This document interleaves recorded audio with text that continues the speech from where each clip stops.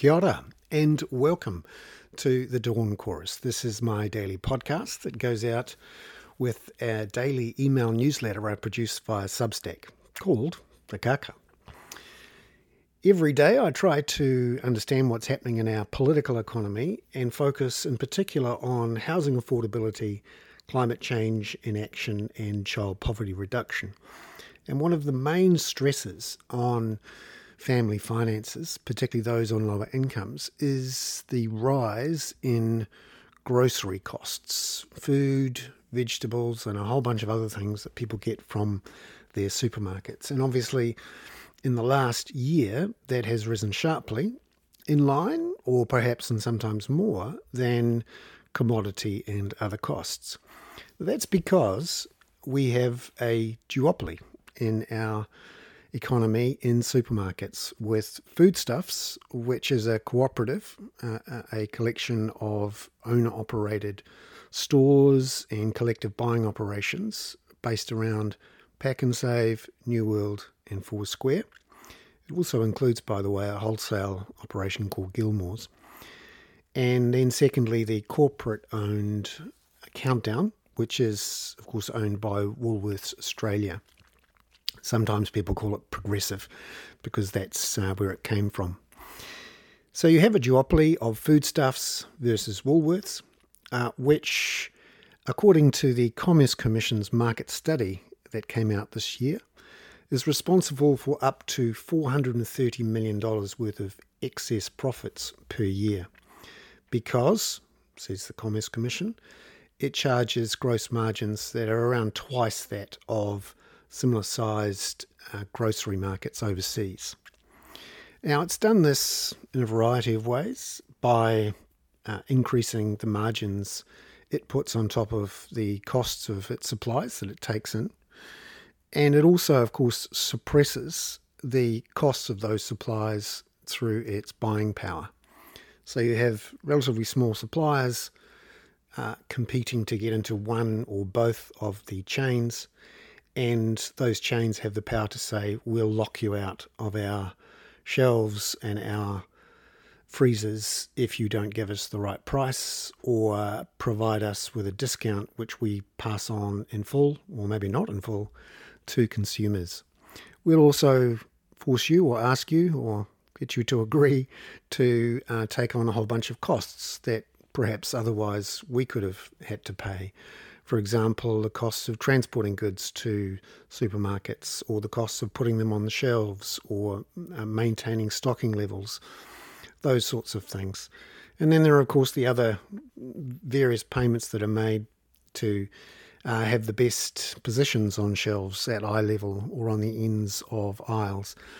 All sorts of payments. It's not a simple matter of selling a bunch of veggies to the supermarket, sending them an invoice and then being paid for the veggies and letting the supermarkets pay for the transport, the stocking, the shelves and all of those things, and the supermarket cutting the price to encourage people to buy up against a competitor. Often those various costs and those supply chains are borne by the supplier, or we see, in some cases, suppliers who don't cooperate being kicked out. And then on the other side, consumers, even though they think they might be getting a good deal because they're told with all sorts of signs that this is the best price and it's the special offer, actually, when you look at the costs that are paid versus what we see in other supermarkets overseas, even when you take out the effects of GST and various taxes on fuel and the likes, New Zealanders are paying more for their groceries than most other countries in the world. So the government instituted the market study, which has been completed. The Commerce Commission recommended a bunch of things, including the creation of a grocery regulator, someone who would accurately measure and pass on reports showing just how much profits the supermarkets make, because it's quite difficult to unravel what those gross profits are, and the Commerce Commission had to do lots of work to find out what's going on, given it's relatively easy to disguise your profits in all sorts of transfer pricing and a whole bunch of different fees and charges and shifting of costs to other people, which may not necessarily show up in accounts, particularly when at least half of the market is controlled by cooperative. Now, just a quick sort of dive into the economics of cooperatives and the corporate reporting natures of cooperatives. Often you'll have a company which is owned by a cooperative which never makes a profit. And you wonder, how is that possible? How does it survive? Well, that cooperative, in effect, ensures that the services it provides to its owners who own the cooperative, or the goods that are either sold into the cooperative or are provided by the cooperative, effectively are at cut price or at a high price, depending on whether it's a supply cooperative or a purchasing cooperative. And in effect, the profit is embedded within the price that the owner of the cooperative, the farm or the store, pays or receives. And so it's sometimes hard to work out whether the price is a genuine price. Now, over time, regulators have gotten involved, particularly when there's a particular player with market power. And in dairying, obviously, with Fonterra, you have in effect, a regulated, disclosed fair market price for milk, which separates out these issues around whether the profit is included in the price or not. But that's not the case in supermarkets. And the Commerce Commission has recommended that this regulator look at the potential for a voluntary wholesale access regime for groceries. Now, this would allow new competitors to Foodstuffs and Woolworths to get access to the wholesale operations within those two chains, and in theory pay the same price that the stores in those chains pay. I suspect there'd be a few Pack and Save and New World owners who'd be pretty grumpy about some competitor of theirs getting exactly the same discounted price that they get when they're buying goods from a vegetable supplier or Coca-Cola or whoever, and would ask for juicy rebates, which would in effect mean that they still have that competitive advantage over their competitor who may be buying from the same wholesale outlet. And trying to unravel those different parts of the total price, costs, rebates, profits, is really hard, particularly when the costs vary throughout the country and the supply chain costs vary and the maintenance costs vary. All of these things are really hard to know. And the Commerce Commission has recommended that it be a voluntary process. The government's gone one further and said it's looking at a mandatory wholesale access regime.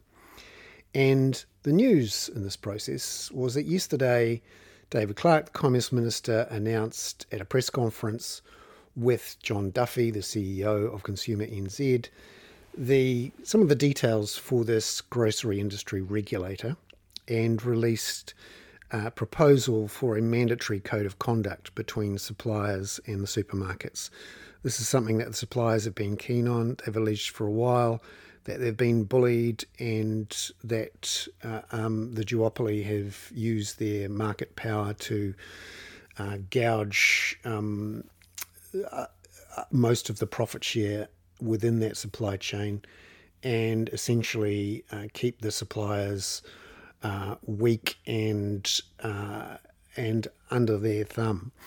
The idea is that a mandatory code of conduct would stop some of these bullying tactics and at least make a lot of the tools used to apply that market power, at least make them public and embarrass the duopoly into doing the right thing. For example, the Code of Conduct, which has been, similar things have been created in Australia, where there is a voluntary Code of Conduct, and one in the UK, which is a mandatory Code of Conduct. can use phrases like fair dealing and in good faith to try to get the duopoly to do the right thing by suppliers. We don't have the details yet on which way that mandatory code of conduct will go. There is a paper that's now out for consultation over the next 5 weeks, and the details of that were released yesterday. But the other news was David Clark announced that there would be a single grocery commissioner based within the Commerce Commission to regulate the grocery sector. And this is sort of news in that it gives you a bit more detail about how this grocery regulation would work. And David Clark referred to the relative success of the creation of a telecoms commissioner within the Commerce Commission several decades ago as a model for how this sector could be regulated and how it could improve competition and ultimately prices for consumers and also returns for shareholders, because it's pretty clear a vibrant, competitive market in the long run is good for consumers and for shareholders in that it creates more innovation in products and services and ensures that everyone's kept on their toes and does their best and ultimately gets the best for everyone. And it's pretty clear in telecommunication that's what's happened. So there's quite a lot of hope that a grocery commissioner could maybe repeat the success of the telecoms commissioner.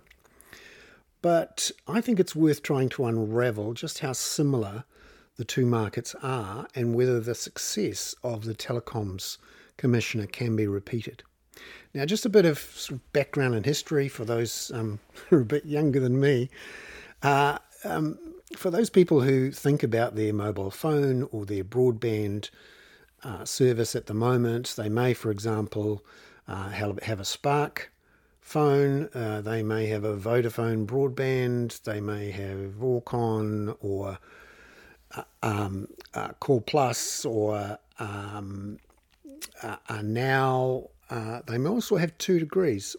And people who've bought a mobile phone and have mobile phone service or even prepay service will think it's a pretty reasonable price and they get reasonable service. Particularly when they've been overseas, it seems about right, our prices. Well, it wasn't always like this. Back in the early 2000s, basically we had 2 companies dominating telecommunications. Firstly, Telecom, the former government-owned operator of the copper cable network, which went into every home and business in the country and allowed us to make phone calls and do things like fax each other. And of course, from the early 1990s onwards, the creation of the mobile phone network with a whole bunch of cell towers, which at least initially were all about making phone calls from an actual phone and making and sending text messages, which you'll be shocked to know at various points used to cost 25 cents per text message, 50 cents per text message. And you used to count the number of text messages you send every month. And if you sent more than 100, you're in trouble. Now, of course, everyone uses smartphones. And aside from the occasional voice call, the real value of the mobile network is in the data. And increasingly, the cost of the services and of the phones has come down relative to the value we get. But that took some work. It wasn't always like this. Back in the early 2000s, our data costs, our mobile phone network performance, our phone charges, to phone internationally or to phone from one city to another were amongst the highest in the world and of the lowest quality, at least in the developed world. And there were real concerns that a duopoly involving Telecom and Vodafone and mobile and telecom and fixed line were really restraining the growth of the telecommunications sector and injecting a whole bunch of cost into that sector, which consumers ultimately were having to pay. So the then Labour government led by Helen Clark, including the likes of David Cunliffe, the telecommunications minister at the time, and of course Michael Cullen, the finance minister, really moved to crack down in particular on telecom and to try to break up the market into a wholesale market where a whole bunch of retailers would have access to a baseline, if you like, of service and of networks. And essentially to do that, they had to break telecom up into Chorus, which we have now, which runs what was the copper network, although it's pretty much defunct now, and what was to become the ultra-fast broadband network, the UFB network, which the subsequent government under John Key invested around $1.5 billion of taxpayer money in to ensure the network got rolled out properly, that it was owned by Chorus, but that every retailer would have access to it at a reasonable and similar price. And that's what we have now with our optic fibre network. And at the same time, the government, both flavours actually, look to tweak regulations to encourage competition, and in particular in mobile. So what we saw was the introduction of mobile number portability. So you could move from one network to the next with the same mobile phone number so that all your friends and family didn't have to learn a new number every time. Seems weird to have to say this now, but that was the way. If you wanted to change networks, you had to actually get a different number.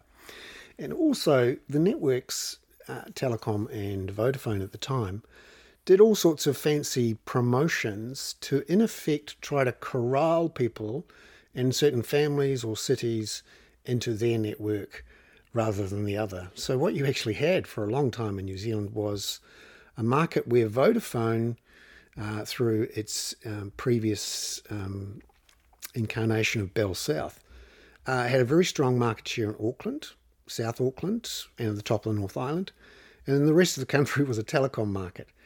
And often you'd find yourself in a situation where you'd have to have two mobile phones so that one group of people could ring you and another group of people who might be in a different part of the country could ring you, because they would never ring across networks. Because every time you rang between Telecom and Vodafone, there was a mobile termination fee that had to be paid. Effectively, Vodafone charged Telecom every time someone on their network ran into the other's network. And that made it really expensive for someone with a Telecom phone to phone someone with a Vodafone phone. And it was quite a thing. You'd often categorise people by whether they were a Telecom person or a Vodafone person as to whether or not you spoke to them. These were back in the days when people spent a lot of time texting each other, and of course the discounts and the punishments for texting had the same effect as well. So what the government did was, in effect, regulate lower a common mobile termination rate so that this business of cordoning people off into Vodafone customers and Telecom customers was made much, much harder. And so that it didn't cost you more to ring someone in the other's network. And that broke down the barriers to people shifting from one network to the next. And also, the government did a bunch of things with awarding mobile phone spectrum, essentially a license to use the air, to bring in new competition. So 2 Degrees, which we know of now as a mobile and broadband provider, was initially just a mobile network. And in effect, iwi were given us a share of the spectrum. They joined up with some investors and created 2 Degrees. Effectively, there was a bit of government subsidy in there aiming to create some competition, a third operator. And it was very successful. All of these changes, both in fixed line and mobile, had the effect of creating competition and helping to reduce prices, not just of the handsets, but also the services. So data charges, now you can get enormous amounts of data for $30 or $40 a month, whereas previously it would have cost you hundreds of dollars a month. And now, in comparison with other OECD countries, our costs for particularly mobile data and landline high-speed internet is amongst the best quality and the lowest cost that you'll see in the OECD. So there's been a real transformation there. To the extent that for quite a period during the mid-2000s and through the last decade, 2010 to 2020, The Reserve Bank used to refer to this constant downward pressure on telecommunications prices and that area, the tech sector area, as the 2 degrees effect. In effect, it was a constant throbbing, sucking down of inflation. And it's one of the reasons, a small reason, why we had this multi-decade fall in interest rates in New Zealand. A real competition in large parts of the economy where previously there hadn't been competition. And the biggest source, of course, was in manufactured goods, where up until the late 1980s, you had a relatively small number of competitors selling products that were often manufactured or assembled in New Zealand at high cost. And through the 90s and 2000s, we got a lot more imported goods that did not have tariffs on them, coming from much bigger markets with bigger economies of scale, a lot more competition, and you saw the relative fall of manufactured goods prices and the competition winds that sort of blew through the economy and dragged down on inflation. So, that all sounds good. Surely we could do for groceries what we did for telecommunications. And that was the suggestion yesterday with the announcement from David Clark that there would be a single groceries commissioner, but like a telecommunications commissioner, and also within the mothership of the Commerce Commission. All good stuff. Now, to be fair to David Clark and also to John Duffy, who was at the press conference, I asked this question: can you really compare the groceries market and the telecommunications market? And can you really repeat that success? Because they are different in many ways. There's a couple of ways, which I've included in more detail in the email newsletter for subscribers. But in essence, telecommunications is a much more vanilla and easy to break up product or service than the groceries market. For example, the copper network, which at the time was the thing that was broken up by the government and owned by a single corporate entity, Telecom, that was relatively easy to break up into wholesale and retail. You'd essentially give the network to a single company, and in this case Chorus, and make Telecom compete with a baseline wholesale product against that exact same product sold at wholesale for the exact same price to Vodafone and other telecommunications companies. And that is in effect what happened with the copper cable network. Then at the same time, as the new technology came along, the government subsidised the rollout of the new UFB network through Chorus again, but again regulating wholesale access to that service. Again, a big vanilla pipe. So you have a single product where you had 1 or 2 points of entry, where the product was the same in Kaitaia as it was in Invercargill. And it didn't matter too much whether you were out in the boondocks or in central Auckland or Wellington. You essentially got the same product and the same service, and it didn't cost that much different. That's one of the beauties of networks and spreading those costs across networks. However, it is really different in groceries. And you may say, oh, hang on a minute, one supermarket's just like another. Packet of Weet-Bix, same packet of Weet-Bix. Well, not quite, because there's a whole bunch of different types of Weet-Bix now, not to mention lots of different suppliers of different types of Weet-Bix. And of course, every store is slightly different. It's not so bad for dry goods and things that don't go off and that can last on the shelves for months. But when you get to chilled and fresh produce, not to mention frozen, you have supply chains that differ from city to city, town to town. You have different suppliers of all these products who have different cost bases, and you have different wholesaling arrangements. And in particular in the foodstuffs network, you have some large pack and save stores that have their own direct relationships with suppliers who go round the wholesale ones created for them by the buying cooperative.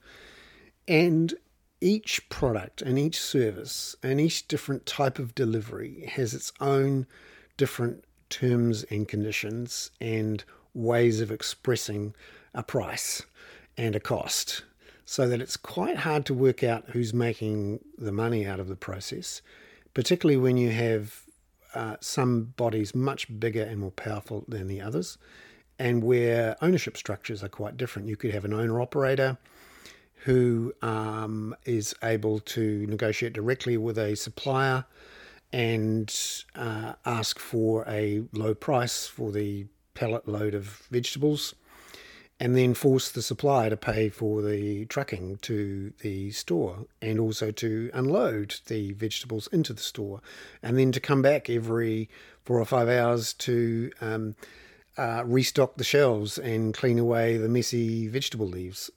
All sorts of different arrangements. Every single store and town and city has a slightly different arrangement for a slightly different product line that lasts for a slightly different amount on the shelf, and that is refreshed again and again. And you have dairies being quite different to metro stores, being quite different to very large supermarkets, some of which have parking, some of which don't.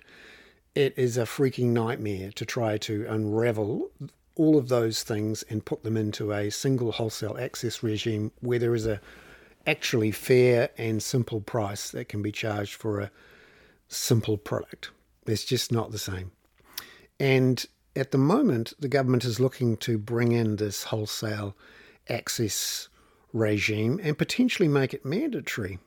So you're going to have to be really sure you know what the prices and costs are and that it's fair, and that everyone has access to it, that there isn't some funny business going on with rebates between stores who may own cooperatives that own wholesalers, so that what seems like a cheap price isn't actually after the rebate is paid after the fact. It's going to be very, very hard to repeat what was done in telcos in groceries. And the government is going ahead with the idea there would be a voluntary one, and so are the supermarket chains. Foodstuffs has, in theory, opened up its wholesale arms to competitors such as Night and Day and some of the dairies and the service stations. We're yet to see how effective that will be and whether they're actually getting the same price as the foodstuff stores. So far, those competitors are not confident they'll get the same price. And in fact, at the moment, many of them actually could go to the wholesaling operations. There's one in particular, Gilmore's, which if you're a dairy operator, you could go to this wholesaling operation and buy stuff. But it turns out it's actually cheaper to buy it at Pack and Save than it is at the wholesaler. So clearly it's not like for like or a fair and open process. And the competitors are not hopeful that this voluntary wholesale access regime will be very effective for them to try to compete more aggressively with the duopoly. So that's going to be difficult. And secondly, the government is holding the threat in the background that it is currently working on fleshing out in terms of costs, the benefits, the hows, for an actual breakup of the duopoly. Now, it's not clear exactly how that could be done. Maybe foodstuffs could be forced to sell off Foursquare, maybe some of the juicier or least juicy, depending on how it's managed, New World stores, or maybe some of the Pack and Save stores could be carved off. But trying to do that, particularly with foodstuffs, where you have opaque and quite varied ownership mechanisms and different ways of buying things. Some New World stores buy from the central operation. Some work directly with the suppliers. Same with Pack and Save. And some stores, are easier to get trucks into than others. Some stores have more storage capacity than others. Some of them are better able to handle chilled goods or vegetables or be closer to where the vegetables are grown. All of these differences make it really difficult to unravel and to carve off and sell, particularly when you've got lots of different owners. It's not like going to telecom and saying to the single corporate entity, right, we're going to carve you up into two and all of your shareholders can get equal amounts of shares in these two different operations. To do that with foodstuffs in particular would be very difficult. You could argue it would be easier to do with Woolworths, which is a single corporate entity and doesn't have the owner-operated stores or the franchising arrangements that Foodstuffs operates. But again, very difficult to do when Woolworths can argue, I'm sure in court, that it was being treated unfairly relative to Foodstuffs. And so this is a moving feast of hard to pin down and slice up elements, unlike in telecommunications. So whoever gets that grocery commissioner's role has their work cut out, purely to understand where the profits are, let alone fairly and cleanly breaking things up or opening them up to competitors. So where does this leave us all? Well, there's a lot of hope and optimism that things can improve, and certainly the two chains, Foodstuffs and Woolworths, have made a lot of good noises, and a lot of PR has been issued about price freezes and all sorts of things. There is a lot of scepticism about how effective that actually is, and whether it actually is transferring some of those super profits back to consumers or suppliers. It's not clear that that's happened yet, in part because we don't really know what the gross profit margins are, store by store, product by product, up and down the country, between the two chains, between stores within the chains. It is hard to know. So, what's going to happen? What should happen? How could it be done differently? Well, we know that the creation of the groceries regulation and a commissioner will put the pressure on the duopoly to try to do the right thing. It also is going to force some better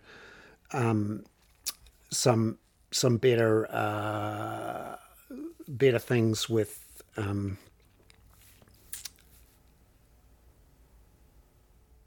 it's also going to force the duopoly to be more cautious before they do more aggressive things. And the recent passing of the Section 36 reforms, which give more powers to the Commerce Commission to crack down on companies that are abusing market power or are doing mergers and acquisitions to create more market power, is good news, and may make it harder for the duopolies to expand their profit margins much more. However, we should be cautious before believing that this is going to solve the problem anytime soon. There are some hopeful things, which are that over the next 10 to 20 years, and that's the sort of time frame you have to look at, you could see some of the success seen in the retail fuel market repeated in groceries. So you might recall there's been a market study into fuel and various regulatory tweaks which have had some impact in reducing some of the profit margins that Z Energy, BP and Mobil were able to generate in the previous decade. And we have seen too the arrival and the growth of some competitors using different business models. For example, having unmanned service stations. We're talking Gull, Waitomo, NPD, Challenge, who have been slowly but surely nudging their way into various markets by buying sites and putting these stations on them and dragging some of the margin out. But of course, we can see now much more clearly in those areas without a Gull or without a Waitomo that the higher margins are still in place. It's going to take a while. It's taken at least a decade in retail fuel, and we're not there yet. And you have to think that in groceries, it's going to take a long, long time. Now, there are some new competitive forces nudging around the edges, coming in obliquely. The Warehouse has talked a good game about coming back into the market. It tried in 2006 to compete head-on with the supermarket chains and got bullied out of the market in a pretty obvious way. For example, Foodstuffs bought itself a share of the Warehouse, and there were all sorts of shenanigans that went on, including, as we now know, the creation of special clauses in shopping centre leases that banned the shopping centres from allowing competitors in, even after the main duopoly had left, 3 years after. Also, the shopping centres were forced to lobby in the Environment Court to block new competitors from coming in for future shopping centres.